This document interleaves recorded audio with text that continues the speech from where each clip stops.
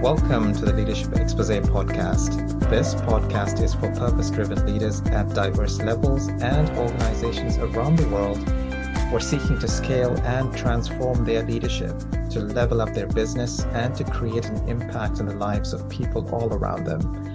Business and boardroom topics, trends, innovation, transformation, and the intersection with leadership is the focus. We enable success. I'm your host, Stephen Paul. In this episode, we meet Lester Clark, the COO of a key oil field and energy services company. Lester is an accomplished C-level leader who brings small company speed and agility coupled with large company discipline, rigor, and compliance. Lester brings diverse leadership and organizational skills and experience in complex environments over the last 2 decades in the energy industry across the globe and 4 years in the telecom infrastructure industry in the African continent. Africa has an immense potential, and today we'll hear from Lester about leading through energy transitions as a business topic, but also leadership in Africa and the globe, and the approaches towards driving cultural change in African businesses. Lester, welcome. How are you doing today? I'm doing very well, Stephen. It's a real pleasure to be on your show and to be able to both share and learn on your podcast. Thank you. Wonderful. Lester, just before we started, we were exchanging where we're located. And as you know, I'm based here in London, UK. And obviously you've got ties to the UK as well. But where are you based? Where are you calling from today? Well, at the moment, I'm calling from Abuja in Nigeria. I'm here. I go between Lagos, Abuja, and Port Harcourt in Nigeria with the company that I'm working with. As you said, I'm Group CEO at OilServe. OilServe is a company been in existence for over 30 years, and it's Nigeria's leading provider of integrated engineering, procurement, construction, installation, and commissioning services, EPIC, EPCIC, as we call it, and employing over 1,000 people. The reason I'm in Abuja is that our current flagship project is the AKK gas pipeline. This is a gas pipeline that's running from the south of Nigeria to the north of Nigeria, and is the biggest infrastructure project. It's about a $2.6 billion project. The biggest gas infrastructure project for some time in Nigeria, and is really, really going to drive a gas revolution in the country, and just enable us to start that just transition to a much cleaner energy environment. So we're definitely keen to hear about the project and the transition as well on the energy side of things as well.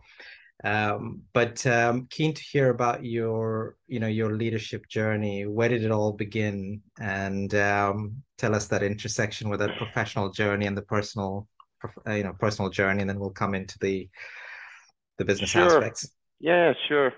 Well, I was born in the northeast of Scotland, and I think like all good Scots, I'm always looking out to the world, the wider world, and I think from a very young age, always wanted to travel. I studied mechanical and offshore engineering in Aberdeen, and later coupled that up with an MBA. I actually started off my career. I mean, oil and gas is really integral to the Aberdeen economy, the oil capital of Europe. And I started off working in the diving industry, then transitioned into working in the drilling industry with Baker Hughes, or a big multinational oil and gas service company. I stayed with them for 16 years, and that was really building up on many different roles. Very interesting time. Worked in sales, worked in engineering, worldwide product management, worked across roles in Russia-Caspian area when I really cut my teeth, if you like, in P&L management and managing large and diverse multicultural teams. And then, as you said, I've been in Africa now for the last 12 years. Firstly with Baker Hughes, where I was operations director working across some 15 countries. And then for the last 9 years, I've been in Nigeria, always in key operations roles. I really like the challenge of chief operating officer type roles. So I was doing that for an oil service company, and then transitioned into the telecom sector, which I'd like to tell you a little bit about. And then into this current role with Oilserve, managing the group operations. So the domain of chief operating officer, or the operation side of things, has got a lot of intersections between telecom and oil and gas. Are you seeing that, or is it completely different? And when you look at it with a third dimension of being in Nigeria, for example. They're different but the same. I think the telecom infrastructure business is an incredibly challenging business within Nigeria and any developing nation. The company I worked for, IHS Towers, did a tremendous job. Grew up from nothing in the early 2000s, and was listed on the New York Stock Exchange back in 2021. And at that time was I think still is, was the largest African IPO on the New York Stock Exchange. But as far as leadership goes, I'm a very quality, health, safety, security, and environmental focused leader, and that's an absolute necessity in the continent. Because there's just so many challenges. There's new challenges creep up every day. A lot of the people are not particularly well educated or trained. So you've really got to make sure that you build up your team of leaders in a team. You can't have enough. It doesn't matter what people are doing. If you can just educate them in how to lead, in how to ask questions, in how to give away just a little bit of their authority, so that they build up future leaders in the company. It goes a long, long way to helping everybody in the organization thrive. Yeah, and Lester, the topic of leadership and skills, very, very important, and this is one of the challenges globally, but also within the African continent as well. I was speaking with several business leaders, and they mentioned that one of the significant risks is around the technical and skills gap from a leadership perspective, especially if international players continue to divest from the region. So countries like Nigeria, considering increasing and strengthening local oil and gas workforce capabilities, but also bringing in global leaders like yourself, and investing in talents and skills are very, very important in order to grow that sustainable energy business. So there is a direct relationship between skills capabilities within the region, but also that leadership aspect. So how are you seeing that? Are you seeing a lot of those risks, and how that translates to energy transition as well? Yes, absolutely. I think you've hit on a very, very key point, Stephen. Absolutely, more needs to be done to educate and train Africans. I mean, Nigeria has got a very clear brain drain. In the telecom sector, it was very, very pronounced. In oil and gas, it's very pronounced, especially in amongst the engineering disciplines. And the likes of the UK is a big part of that, right? Because a lot of the options of getting people in from Europe have kind of dried up, and Nigeria now is a key shopping ground for talent. But that is not doing the African continent any good, because they absolutely need these skills. And I think it comes, we can't wait for the governments. The governments are not going to act quickly enough. And I think it takes key industry players to collaborate. I was speaking to an old colleague of mine that works for a competitive firm. And I always like this term competition, both cooperation and competition. And I think it's a case of we need to look at that competition for people, because there's key areas, people in quality roles, in welding excellence, in engineering excellence, that companies could really get together, especially if it's project-driven companies. We're not always all busy at the same time, and really collaborate in certain roles to create a training environment which is common to all the companies. So it doesn't matter whether you go into one company for one project or another company for another project, you get consistency in that training and development. And then it helps everyone at the end of the day. So there's ideas like that I'm exploring within Nigeria to try and alleviate some of those challenges. But I think it really does lie on the larger companies, the larger indigenous companies like Oilserve, but also the multinationals. They do a very good job of training up their own staff. Some of them do a very, very good job of helping companies as well, indigenous companies, and help them bring up their own people. But I think they could do more, and really need to do more. And we'll come into the people and the culture and the leadership aspects further in the conversation. Keen to hear about the energy transition and the transformational aspects, and especially from a regional perspective. What trends are you seeing locally, and how does some of the global impacts actually have a dent on the region as well in the spaces of energy transition? Yeah, I mean, I'm very, very interested in the whole energy transition space, especially in Africa. I find it absolutely fascinating. A lot of people, especially in the West, think that Africa can, like they did in telecom, right? They never ever had a wired telecom system, jump directly to mobile, and think that they can do the same with energy. They don't need to go through the transition of coal to oil to gas to renewables. Can jump straight to renewables. But I'm afraid it's just a fallacy.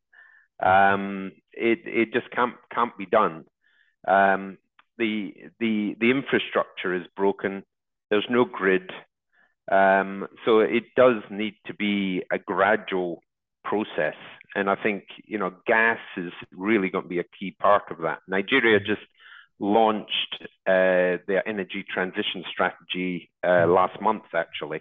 Yeah. And, they stated very clearly that gas needs to be a big part of that energy transition, in line with the Sustainable Development Goal 7 of having affordable power for all by 2030, which in itself is a very, very stretched goal. But as I say, projects like the AKK gas pipeline will be a key enabler for that. In fact, at Oilserve, we've just changed our purpose. Our purpose now is accelerating the energy transition and improving African lives. And that's really speaking to bringing in the infrastructure, building the infrastructure, perhaps even owning and operating the infrastructure, and then bringing economic growth to the region through cheaper energy. Because at the end of the day, much cheaper gas supplies will make the region far more competitive. I think the other piece of that improving African lives is on the health side. Today, there are literally hundreds and hundreds of thousands of diesel generators pumping out highly toxic fumes right across the nation. And if we could even change, half of those by 2030 to gas, then all of a sudden you've got 30% less CO2 emissions. You've got no soot in the air, as it's a clean burning fuel. You've got 80% less nitrogen dioxide, and no heavy metals. So, it's going to improve the health of the people as well as create a much more efficient economic growth vehicle. Yeah, there is that intersection between the economic, the commercial, and the social responsibility aspects. And it's very interesting that you've actually changed the purpose of OilServe, which is very much resonates with social responsibility as well. So that's definitely very good. So I'm hearing that there is a drive towards investing more in renewable projects, but at pace, which means considering investing in these types of projects, but also you mentioned about infrastructure, so which means also maximizing some form of intra-continent and international gas opportunities between the region as well as global as well. Well, absolutely. I mean, you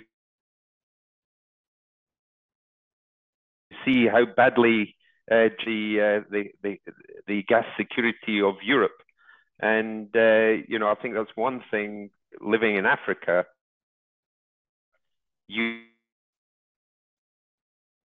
perspective, looking at it now, and I worked in Russia a long time. I know the Russian people. I love Russia as one of my favorite countries. It really breaks my heart to see what's going on. But when I look back and I see, Germany was really throwing everything into Russia with Nord Stream 1 pipeline, and then building a second Nord Stream 2 gas pipeline, and doing this despite all the warnings of the USA saying this is a real danger to energy security. They carried on. And far simpler option to diversify and de-risk the security of gas supplies would have been to go to Africa and build one of the two pipelines, which has been on the table for many, many years, which is the Trans-Sahara pipeline through from Nigeria over the Sahara through Egypt and into Europe. That one is a little bit challenging because it goes through a lot of terrorist country. There's a lot of security issues. Whether that one will ever go ahead, I'm not so sure. But then the other one is an offshore pipeline running right around the coast of Africa from Nigeria to Morocco, and then upwards and into Spain and through into Europe. Now, that would be an equivalent of being a Nord Stream type pipeline, but it will take about $25 billion. It'll take maybe 25 years to build. It'll have a 30-year payback period. And I just wonder if, Europe and the world are going to be ready for a 50-year investment into a fossil fuel pipeline. Yeah. Now, the good thing is that Europe has woken up a little bit and said, well, actually, gas is needed. Gas is green. So I think that one's very positive. And I wouldn't be surprised if we see more talk, hopefully more action on actually doing that, because it's a good long-term solution, and it would help not just Europe de-risk on the security side. It would help the whole economy of all of these countries in Africa, because they would all contribute their own gas or take gas offtakes from the pipeline. It would help the whole economy of the sub-Sahara region boom. So, it'll be interesting times. It's certainly, you go back, a year, you wouldn't have seen this even thought about being talked about. Yeah. So leadership is a big component for driving that type of success. So people have got different perceptions about leading in Africa, leadership in Africa, and doing business in Africa, cultural change, and so forth. You're in the heart of that, and you've been there, a decade or more. Tell us a little bit more about your experience or your views about leading in Africa and how leaders transform culture. Yes, it's Africa's got a long history of holding its people down, and a lot of Nigerian businesses continue to practice that. It's very much a hierarchical leadership style. So people don't think for themselves in general. They wait to be told. Mm.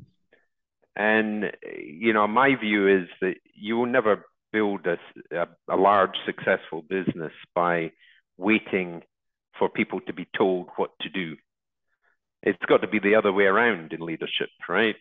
You've got to empower your people so that they tell you what they need to be able to do their job successfully and to be able to grow their area of the business. And I've very much taken that. I took that. I learned a lot when I worked in Russia as well. Because although, Russia's got very, very well-educated people, it's got the same kind of hierarchical structure, management structure as Africa. But I kind of cut through all that. I said, rubbish, this is just not true. I don't understand. Why do you say, well, people need to be talked down to? People are people. They've got their families. They've all got their personal pride. They've all got their personal ambitions. Do we really think that just because they work in a different part of the world, that they want to be told what to do versus being encouraged to develop themselves and take pride in themselves? I just don't believe that. Mm. So, a number of factors I think I build on. And one of the most important in Africa is to eliminate the fear culture. Mm-hmm. When you're working in a country which has got, official unemployment figures of 35%, but in reality, youth unemployment probably running at 60 or 70%. There is a fear culture because people are scared of losing their livelihood because there isn't much else out there. So you've got to really try and make sure that people are not afraid, that they do actually take that extra step and will actually start taking some responsibility. And then it's all about alignment, instilling a will to win in people, providing them with proper incentives and recognition, creating excitement about the vision, about what is possible in the company if we're all working together and we're all contributing, giving clear ownership, and letting them have a vision or letting them tell you what success will really look like. And by doing that and then building in place much better, I hate to call it monitoring, but it is kind of monitoring, but having short-term goals that are all aligned up to the big picture and providing transparency. We've got some very good tools. We're using Viva Goals in OilServe. And there's transparency right the way through the management layers. So everyone can see what I am working on and if I'm actually doing those things. I can see people in different departments and what they are working on. So it creates that peer pressure as well, because people see other people making progress, and if they're getting dragged down in the small stuff and not concentrating on what's important, it can give them a bit of a kick to get moving. It's also that level of accountability as well that's tied into that transparency that you mentioned. So you can hold other people accountable, but other people also get that level of accountability because they they're bringing that transparency right across. Correct, correct, Yeah. correct, correct. So Lester, I mean, you've touched on this, but is there anything more that you want to add in terms of a story or experience that that comes to your mind that has resulted in a highly positive outcome, maybe from the things that you have actually introduced or that you've experienced? Um, it's not. Let me share one story because I think it's quite a good Africa story, and this is sort of pivoting away a little bit and on customer relationships, and Yeah. I think it's an important thing to share as well is the values of customers. A lot of people think Africa, think Nigeria, think, well, the only way that you go and do business is by going and bribing people and Yeah. Yeah. right. I mean, there's all these misnomers, Yeah. and yes, it goes on, right? Yes, it's a highly corrupt country. I mean, as I say, I've worked here, I've worked in Russia, I've worked in, these are from a compliance side, very, very challenging areas to work compliantly, but you can do it.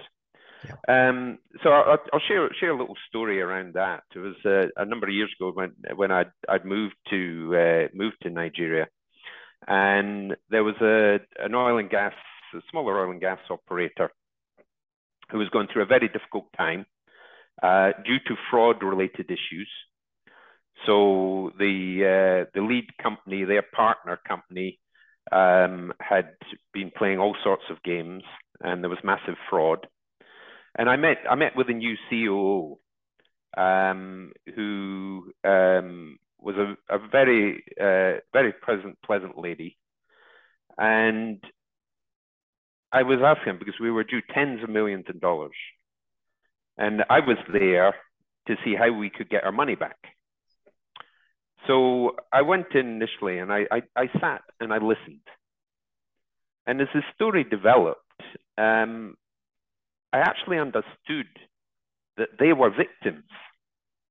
So it wasn't just us and other suppliers that that were at risk of losing a lot of money. They were victims in all this. And I think that sort of changed my outlook. I went from somebody who was coming in as again, it was a group CEO there. I was thinking, man, we need to get our money. This is going to really kill us from a cash flow perspective. And also our banks wouldn't be too happy.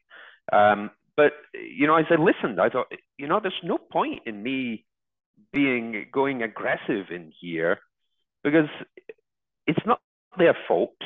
They're actually going to be struggling financially. At that time, the oil price was way, way, way low.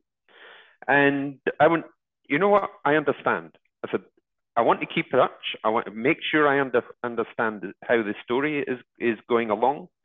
And let's see how we can work this out for the benefit of everybody.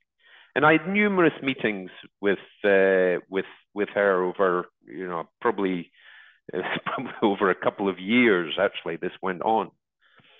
But at a later meeting, she called me in, and I came. I was working in Lagos. She was in Abuja, and she called me in, and she said, Lester, you were the only one that showed empathy for us.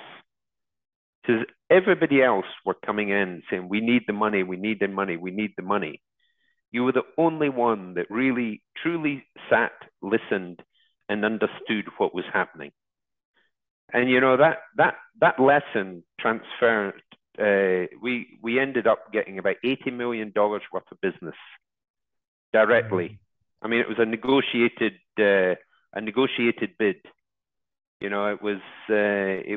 was done without any competition, but it was understood it was going to be a hard negotiation because it's business, right? Yeah. But that was a very, very valuable lesson to me. It was one that came from my nature. It wasn't anything I was consciously doing, but always have empathy for not just your customers, but also I do a lot with my people as well.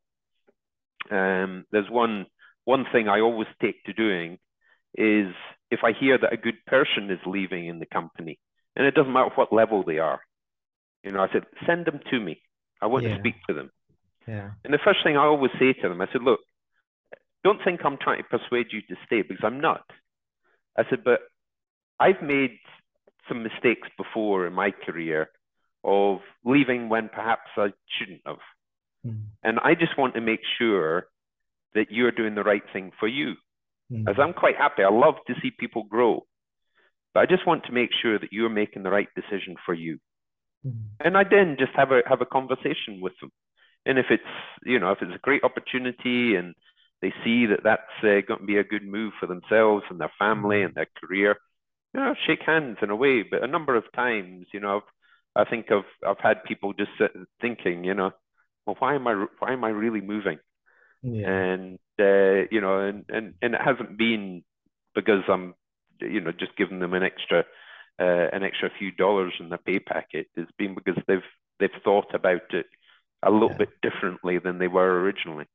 Yeah. No, I completely agree with you. And the topic of empathy you mentioned, very, very critical. And also you mentioned about leaving and, celebrating with them, but also delving into that conversation with them as to whether it's the right, whether they're doing it for the right reasons, and for them, they've thought about it, and bringing that bit of mentorship to them is such an important aspect. So that demonstrates a lot of leadership. Let's say, I mean, aside from things that we talked about before around energy transition, transformation, and leadership in businesses, are there any other important topics or trends on your mind these days, and also from a global perspective, also from a regional perspective, that you feel impact people, businesses, the boards, and so forth, and what they need to focus on? Yeah, I think one area that again I'm very very interested in, and is on the sort of sales and business development side, Mm. um, which I think in a B2B world now is changing dramatically. I think the way that we sell and promote our companies is changing dramatically. It's something that I'm bringing into to Oilsterve. This whole idea of thought leadership, Mm. of social selling, of getting efficient market intelligence. It's gone are the days when we were sitting in meetings in companies and everybody was there. You can't get all of the decision makers and influencers in one place anymore. So, how do you do it? Do you go and fly around each of their areas? Do you go and visit them in their homes? Do you go to all the conferences that they're all going to visit? It's getting very, very complex because you will never capture them all. Mm. And so, I mean, in Oilserve, we're kind of going through a little bit of a transition in the sales and business development as well, and trying to see how we can claim our space in the EPCIC area as thought leaders. So we're looking at social selling. We're looking at how to better use CRM tools, how to do stakeholder management better. We're going to be setting up a little studio within the facility, so we can do podcasts, we can do presentations that doesn't involve people sitting down staring at one another. That's actually got a professional setup, like like you're watching the news almost, right? Yeah. Yeah. So something a lot more engaging. And it was interesting when I started pitching this to the management team, and I was speaking about tools like LinkedIn and switching away from spending so much money on conferences to doing a lot more thought leadership content on social media. One of the guys said, "Yeah, but that's not really a thing in Africa." And and I said, my response was, "Yeah, but are you watching how it's growing?" And what is your alternative? Would you rather we wait until everybody else has done it and then we jump in and do it? Mm-hmm. Or would you rather be the leader within the pack and the leader within our business area and have a competitive advantage by being the first, learning, making sure we tailor the content, we show off all of our capabilities, because our ambitions lie out of Nigeria. We do a little bit of business outside Nigeria, but not very much. So we're not very well known. Very well known company in Nigeria, but not outside. So I mean, what a better way of getting yourself known around the continent than through social marketing and social selling. Yeah. And I think it's going to be true. Corporate communications must become corporate conversations. Yeah. It's not about one-way communication anymore. It's about creating these conversations like we're doing today. Yeah. And really learning from that. Yeah. Lester, we're coming to a close very shortly. Is there any closing messages or a challenge to other leaders that you want to make on any topic, business, personal, anything that you feel that would rev up the other leaders? I was reading your own bio, Stephen, right? And I read that you're a fan of Winston Churchill. I am, yes. and many years ago, when I was in Russia, I really came across my favorite quote, and the Russians loved this. They absolutely loved it. And I use it all the time now, and I think it's very appropriate for the need for leaders showing real grit and determination in the face of all of the challenges that we go through, especially when working in developing markets and through all this inflationary issues we're going through just now, energy crisis and everything. And that's when you're going through hell, keep going. Yeah, keep going. Exactly. Keep going.